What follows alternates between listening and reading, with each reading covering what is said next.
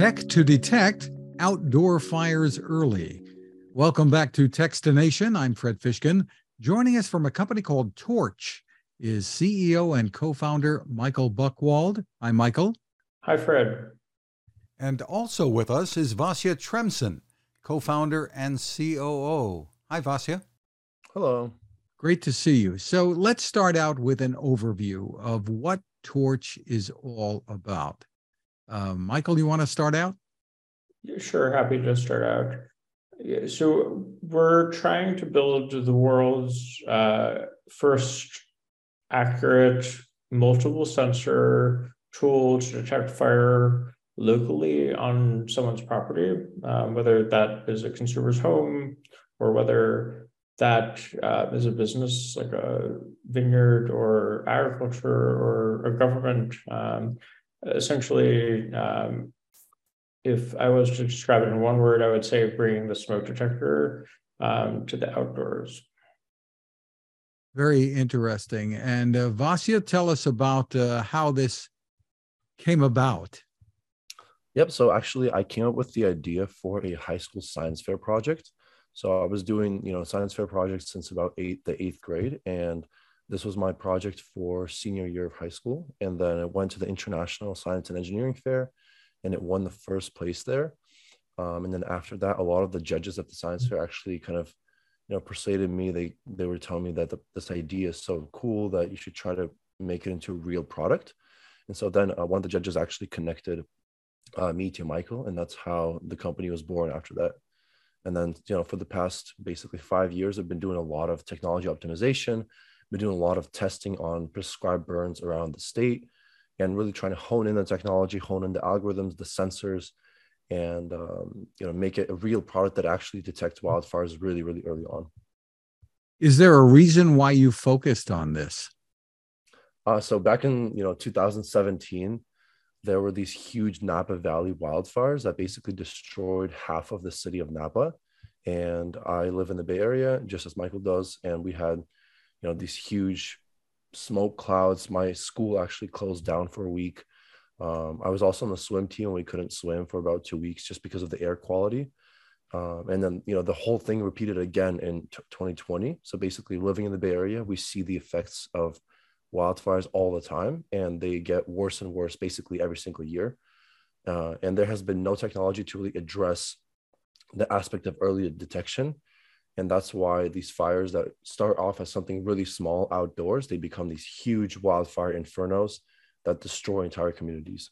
And so we've seen that firsthand.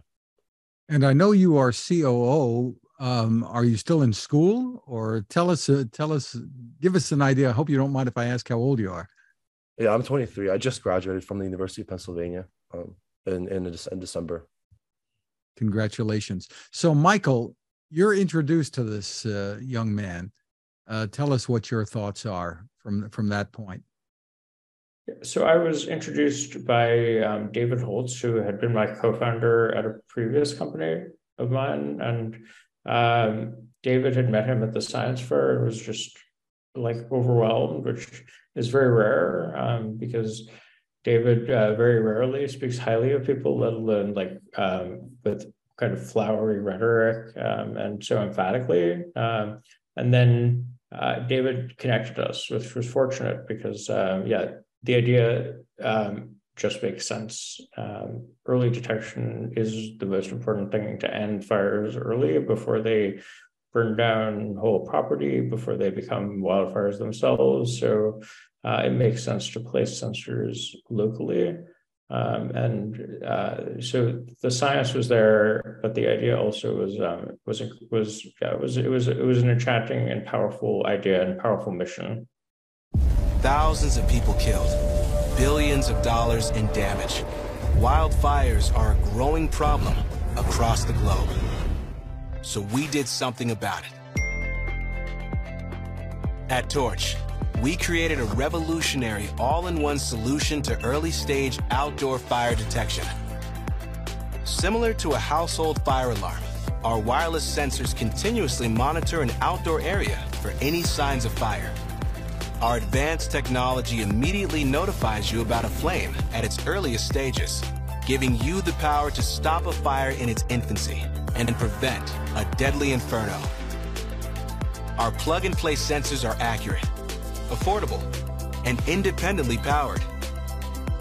The intuitive Torch mobile app warns you about fires across all of your properties, as well as the areas around them.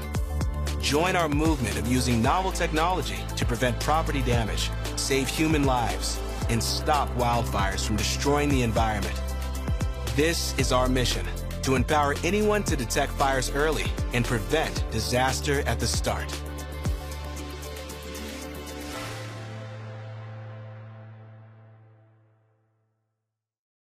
So you have this idea. How did this become a real product? And tell us about the features, what people should know.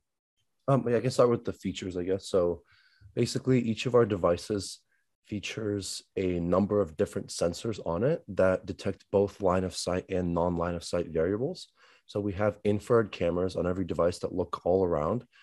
We have visible cameras that have these spectral filters, which can actually filter out the flame from its surrounding environment. So both of those things work together to really kind of filter out false positives and be able to detect a fire visually.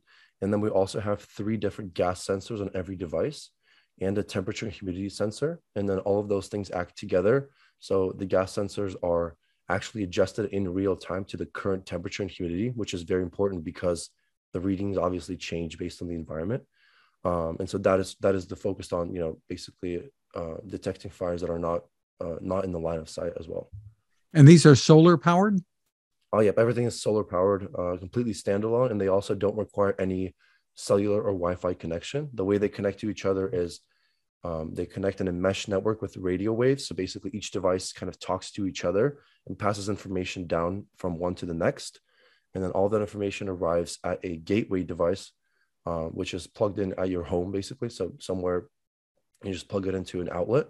And then that gateway device connects to Wi-Fi, and that one passes all the information to your app. What's the range on these then between the different mesh network devices? Yeah, Michael, do you want to answer? Yeah, so each device itself covers 10 acres, and it can detect a fire as small as about like half a car size. And so that's how far each sensor can see fire. But the sensors can also communicate with others. So if you wanted to say space the sensors out so that one sensor was covering 10 acres and then another sensor was covering 10 acres somewhere else, that could be up to several miles away. That's fascinating that you're able to achieve that kind of range. Must be a pretty powerful radio signal. Yeah. The technology has gotten really advanced. So we're able to take advantage of both sort of incredible advances in radio that makes it possible to send low power, long distance signals, but also sensors, and algorithms. So I think the reason that this hasn't been possible before, it's a combination of things. It's because the sensors weren't available, the processors weren't available. No one had built the algorithms like we built or built the hardware, and even the radio didn't exist probably 5 years ago. Tell us about the efforts to keep these things affordable. A big part of the equation here, right? Yeah, I can start. Basically, Sure. We try to keep it affordable from the very, very beginning. So the whole idea is making the system distributed, making it available to a wide range of users, because we want to place these sensors everywhere in fire risk areas. So even the design of which sensors to use, even the design of how to optimize the power usage, the design of everything was really focused on minimizing the cost. So if you look at traditional wildfire detection methods, a lot of them use kind of a centralized approach. So they use some kind of a really big, expensive infrared camera that overlooks a big area. And usually those cost tens of thousands, hundreds of thousands of dollars. And they also don't see fires early enough. Or the other approach is doing something distributed, but only measuring gases. And the problem with that is if you have wind, then the smoke simply just goes away from the device and you will just not see the fire at all. So we made it a really important point to make it multi-variable, to have these multiple variables, but we also made it a really big point to make it low cost from the very, very beginning when we were choosing and making the individual sensors, when we were programming the algorithms, doing all of those aspects. So tell us how the pricing will work here. So we're selling it for $299. And that includes the sensor, and that includes access to our application that essentially alerts the user. And again, whoever that is, whether it's a homeowner or a business owner, it alerts them that there's a fire so that they can take action early before it escalates. And does that include the base that these would connect to, or tell us how Right. that works? And is there a subscription? Yeah, great question. Yes, it does. It does include the base, at least. So it includes one base and one sensor, and then people can purchase, of course, if their property is bigger than 10 acres, they can purchase multiple sensors, which will also come with multiple bases. And we are right now there isn't a subscription, at least for the core product. We are thinking about other features that we might add in that are, I guess, tangential to fire tracking. Like, for example, we have thought about adding things like precipitation tracking or air quality tracking or reporting for the user. And if we did something like that, we might have a subscription, but for now it's just $299, and that includes a sensor that tracks fire incredibly reliably and incredibly accurately on a very large space of property. And it's also, I guess, it's quite elegant. I'm very proud of the design and the performance of the device. Yeah, it looks like a smart speaker kind of design, doesn't it? Yeah, exactly. We really wanted it to be beautiful because obviously it's important people use it. So that's because in order for us to achieve the change that we want to achieve in terms of reducing all of the terrible sort of catastrophic impact of fires, we have to get people, especially the people who are at highest risk, to put this on their property. So we thought a lot about how to make it beautiful, how to make it the entire experience really easy to use, and also so everything from the application to the actual sensor is hopefully really well thought out so people can use it. Are these designed to work? If I have one, my neighbor has one, or somebody else, within 10 acres has one, that they're all going to talk to each other, and you really expand the capabilities here? Very great. Yeah, great question. So that's actually a very important feature as well. We're building out functionality to, you can opt in to share your data, and there's no point for them to talk to each other. The point is basically that they need to just connect again to the gateway that just sends all the information to Torch. And then if you share your data with other members of your community, you can also see data from other members of your community, which is very important because that way we'll protect entire neighborhoods. That way we see if someone else has a fire on a neighboring property, you can see the warning for that as well.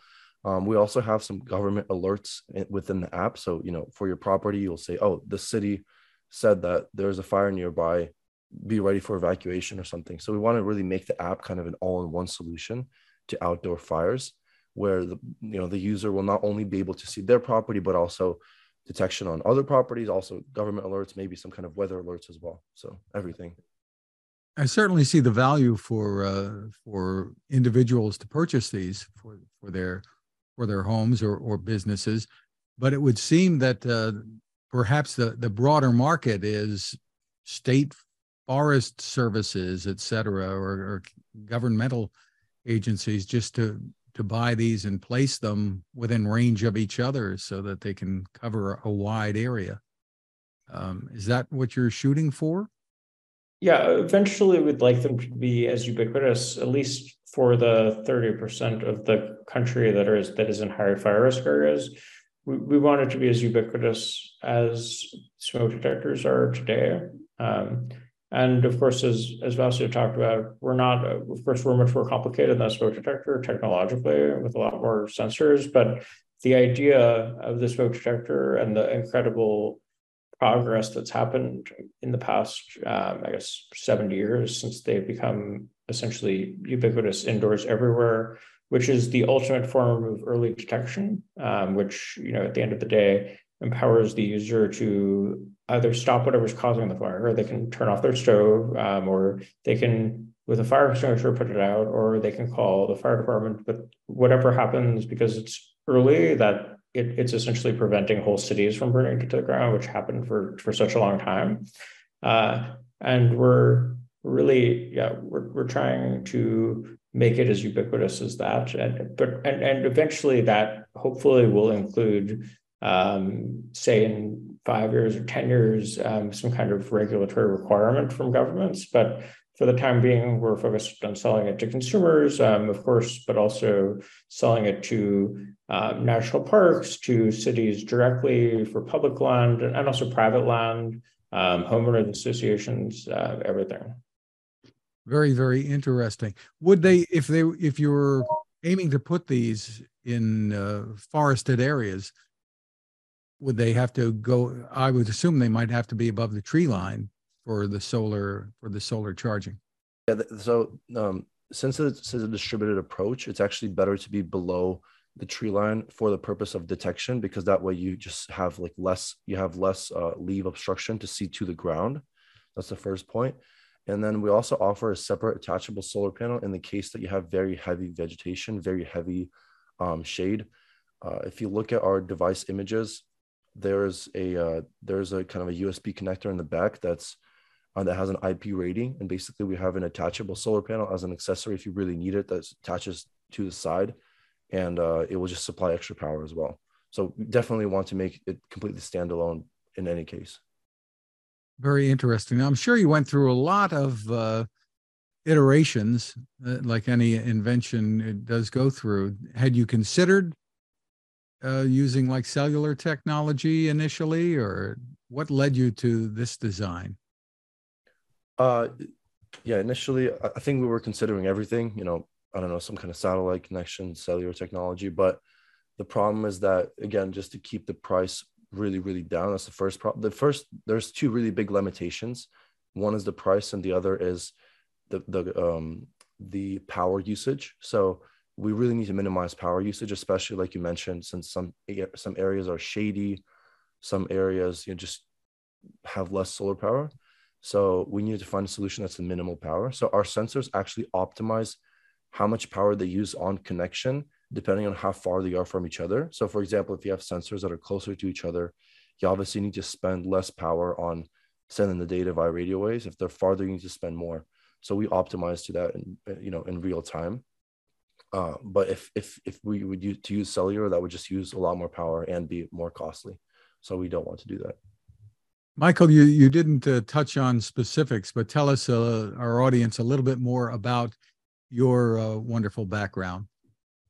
So I've had, I guess, a couple of companies. Most notably and recently was one called Leap Motion, which was also a hardware company. It had actually sensors that are, the purpose was different, but had sensors that are kind of similar to the sensors we're working on now. That company ended up raising $130 million and lasted for 10 years. And it was an exciting, I guess, journey. We were trying to enable everyone to interact with their computer using hands and fingers. So make interacting with a computer as easy as moving your hands in space. Right. And as far as bringing this to market, I assume you've been talking to people, to governments, et cetera, of fire safety people. What's the reaction you're getting? Yeah, we've been talking to people, people at all levels, and we've had conversations with kind of everyone you would expect, from, I guess, fire experts and kind of fire academia to governments, again, municipal governments like the federal government, and the reception's been really universally positive because, as Vasu mentioned earlier, the cost is far too great for the, I guess, centralized solutions that are intended to sit on hilltops or mountaintops or satellites. And fire experts, I think, also understand, of course, that the cost is imperative if you're going to place a lot of sensors, which is what you have to do to really make a difference. But I think that they also understand that a local approach is really important. So the reception about the $290 price point has been great because it's very accessible, dramatically less than other options by orders of magnitude. But also they really I guess support this idea of creating, I guess, the smoke detector in terms of early and local detection for the outdoors. Is there a limit as to how many of these devices can connect to each other and then feed back to the base? There is a limit, but it can be overcome by adding another, essentially a base station. So it's unlimited if people just continue to buy base stations. But for one base station, it's about 20 to 30 devices. Yeah, 20 to 30 devices covers 20 to 30 times 10 acres, which is a very, very large area anyway. So wonderful. So we want to congratulate you on the innovations. Where is it that people can go to get more information, and when do these ship? Yeah, thanks, Fred. People can go to torchsensors.com to both find more information. We have a video there, and also they can pre-order it there. And the estimate as far as when you'll be delivering these? So the estimate right now is the fourth quarter of this year. Be sure to go to the website because we have a really good video that kind of just demonstrates how exactly these can be used, how exactly the app looks like, as well as a lot of other information. So the site again is torchsensors.com. Yep. Well, congratulations, Vasya and Michael, on what you're doing there, and we look forward to these coming to market. Thanks very much, Fred. It was great chatting with you. Yeah, thank you for having us, Fred.